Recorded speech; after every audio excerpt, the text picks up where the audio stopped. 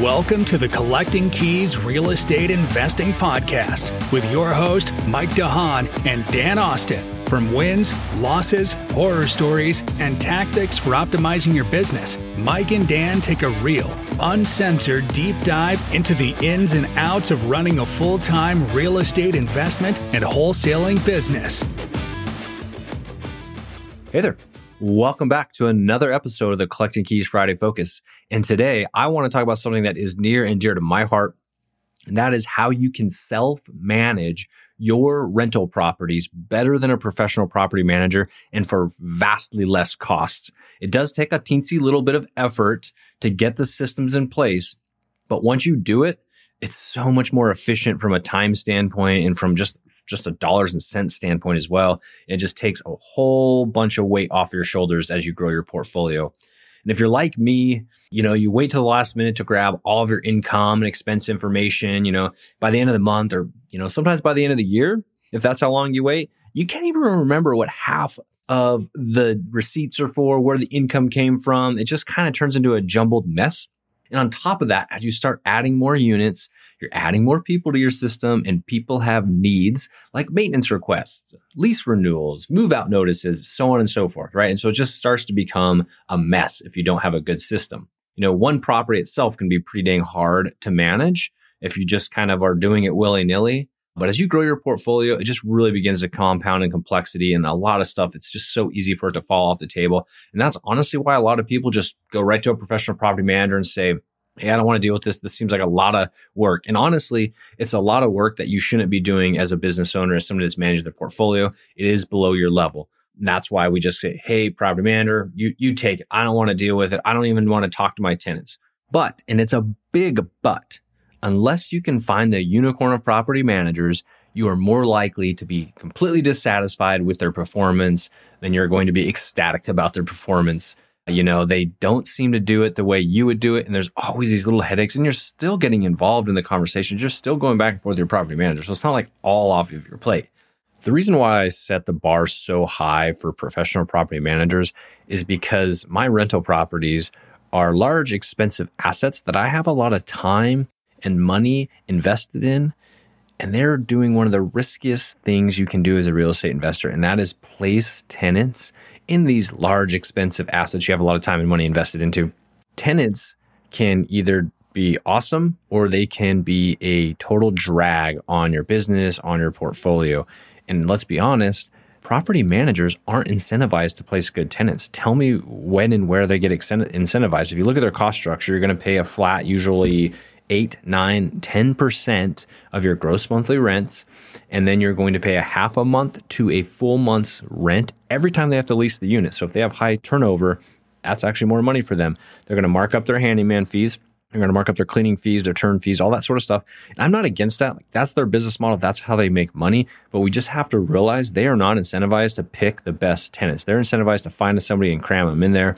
And again, tenant placement is risky because you get a bad tenant, especially if you're in a tenant-friendly state, that can cost you way more than it's worth to even own the property.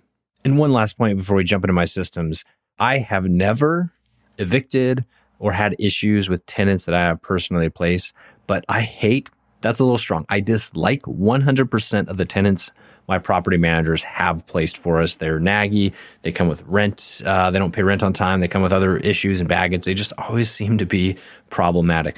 Now, I will say I do have 2 property managers that do work for me, 2 professional property management companies, and they are managing our C-class multifamilies because there's just more tenants in, an 8-unit or 6-unit, and they tend to be just a little bit harder tenants to manage anyways. So on that part of our portfolio, I do use professional property managers. Am I ecstatic about them? No. Do they do a good job? Yes, they're doing good enough for what I would expect them to do. Okay, so let's dive in. And first, I'll talk about the different phases of property ownership based on your size. You have phase 1, you're a small-time landlord. You probably have 10 units or less, and you're able to manage them yourself. You don't need a lot of systems, but you figured it out. It's kind of stressful, but you're not overstressed. You might, if you're really a go-getter, you might have 20 units that you're just whipping out. It's not a problem for you. But then you graduate to phase 2, and that is where you own enough units that you just can't manage yourself without robust systems, but you also don't have enough to pay for a full-time in-house property manager. I call this the messy middle. This is where Mike and I have been for years. It's a really challenging, it's probably the most challenging phase to be at when you're a landlord. Super tough. Then you graduate to the phase 3 where you're a professional landlord. You've got enough units to pay for a full-time in-house property manager. You've got 75, 100 units. You have a property manager that reports directly to you. They are getting paid like 80 grand a year. They've got a company truck. They're running around doing leasing for you. They're coordinating contractors and unit turns. They are managing your properties as you would, and they get paid to do so. But you have enough units to cover those costs. The systems I'm going to be talking about are not for those of you that are in the phase 3 of your investing career. These are for those of you that are like Mike and I. You're in phase 2 or you're in phase 1. You're starting out, you have a small portfolio. These systems are really going to help take the stress off of you and make it so much more efficient for you. And because I like groups of 3, I have this set up in a 3-level system, and each level builds on itself. The first level is very simple. It's a property management software. Now, you can go online and find a ton. Mike and I have tried a handful, and we're not sponsored by anybody. We don't have anybody. I don't recommend anybody, but we've used Hemlane before. We've used Appfolio. We've used Rent Ready. We're currently using Doorloop, and that seems to be doing pretty good for us.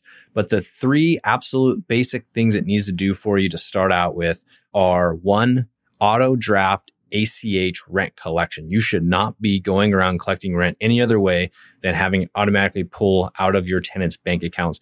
If you have to give them a $5 a month rent reduction to get them to do auto pay, do that. I don't like it when they sign up to where they have to go in and actually pay it every month. I like it on auto draft. It just reduces the chances of them making a mistake, makes it easier for you. When a rent check is missing, you know exactly what to do next. The next thing it needs to be doing is it needs to have tenant communication. You should not be communicating directly with your tenants. They should not have your personal cell phone. Then you can never disconnect from it because they have it. Once they have it, they will always do it. I sometimes get tenants that aren't even tenants anymore a year or 2 later asking me if I have other units available for them on my cell phone. So I've made that mistake. Don't do it. Communicate through your tenants, enforce them. Just they'll get used to it. Just like anybody, say, hey, if you have a maintenance request, you got to use the platform. You have an app, you have a website you can go to. That's how we do it. And so push them that direction. Anytime they have maintenance requests, anytime they have lease questions, anything goes through there. Now on my lease, in case of emergencies, I do have a Google Voice phone number that they can call that will go to my in-house team in case of an emergency where we have to have some sort of communication. So it's not like it's not there, but it is like the last resort for communication. The last thing that this software absolutely needs to do is have leasing ability to either lease through the software, or at least upload your leases to the software so that you can see them and your tenants can see them through the portal. Doorloop, like we use, has e-signature built in, so you can actually have them sign. You can send your leases to tenants there. They can sign it. They get used to using Doorloop, and it's all sitting there. All your addendum, all your leases. And with that, it will give you warnings when your leases are up. Here in Washington State, we have to give tenants a 60-day notice before the lease is up that they're going to have a rent increase or that you're not going to renew their lease. So these deadlines are very important to us. We have to be on top of them. They should be for you as well. That's how you manage your units efficiently and know when to do rent increases and all that stuff. So the PM software, it's going to cost you a little bit of money. It costs you $40-$50 a month. It's not terrible though. 100% should have ACH auto rent collection ability. It needs to have tenant communication ability, a platform on there to communicate with tenants. And 3, it needs to have leasing information and the ability to store leases on that platform. Bare minimum. Now they do a lot of other stuff, but I want that to be your basic platform from there. Next, level 2 of your system. Now this level 2 is really important to getting ready for level 3, but it also, if you're a solopreneur, it's just you right now, it'll help. And this level is all about task management. What I use for task management, my main source, the main piece of this is Asana, A-S-A-N-A. I use that software. They have a free version of it. What I do is I go in there and I set up a property management channel, a property management tab or project, wherever they call it on Asana. And in there I have monthly and I have quarterly and I have semi-annually and annual tasks all built in to automatically generate a notification when I need to do the task or when somebody on my team needs to do the task. And I can assign it to people via their email, all that. They can log in, they can see their task management board. Everybody knows what needs to be done.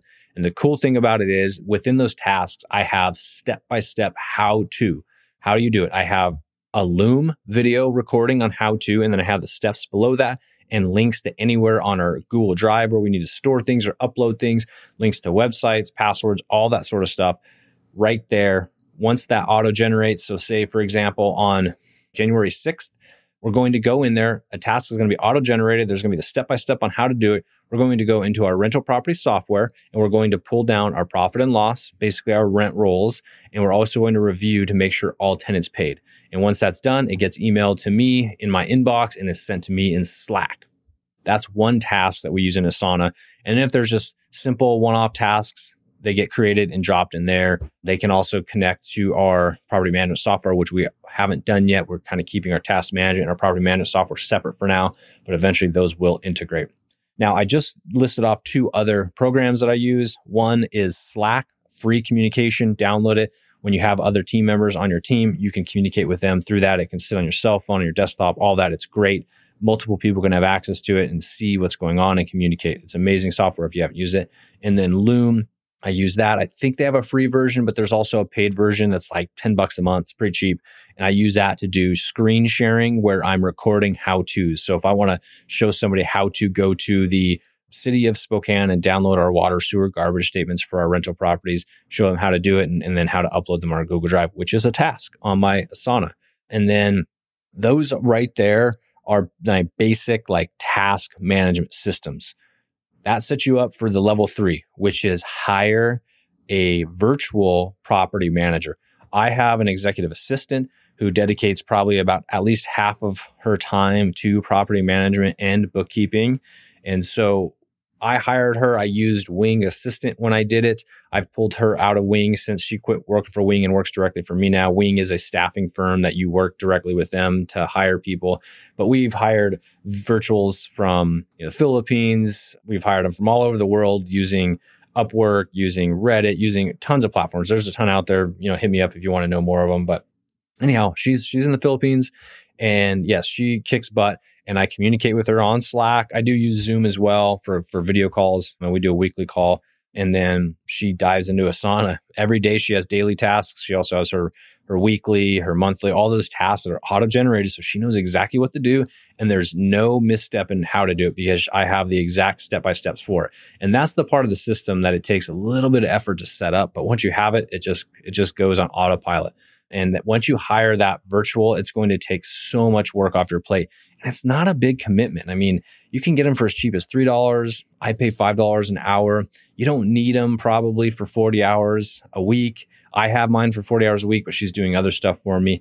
Maybe it's 10 hours a week, 40 hours total a month. So tops, say $200 a month to literally have an in-house property manager that calls your handyman for you when there is a tenant communication on your property management software saying, hey, my baseboard heater went out. Boom, call the handyman, or boom, call the electrician. You have all those people you're going to call. Have them do it, and you don't have to do it. They're not going to be able to go and do showings and anything in person for you, but that is actually a pretty small part about property management. One thing Mike and I are going to start doing as our units become vacant, we will be putting digital locks with codes that can expire on them so that when we have a vacant unit, we need to show it. Boom, give them a code that lasts for an hour. It expires when they leave and auto locks. Boom. Now you don't have to go do showings, which you a lot of times pay property managers for. So you can start seeing these systems and how you can build them out to make it so that property management is efficient and it's on autopilot. Anyhow, I give you a lot of information today. If you want to know more, hit me up on Instagram, InvestorManDan. If you have any comments, if you have any ideas or advice for me to help grow my systems, I'd love to hear it. I love doing this type of stuff for our business because it just makes my job a lot easier. Other than that, this is also stuff we talk about in our Instant Investor program. So if you're curious to learn about property management, about how to learn how to get your own off-market deals to grow your portfolio so property management becomes an issue for you, go to instantinvestorprogram.com. Check us out there. Other than that, talk to you all next week. Thanks for listening. Please leave us a review on iTunes or wherever you get your podcasts. And check us out at collectingkeyspodcast.com for tips and guides on starting your own real estate investment and wholesaling business.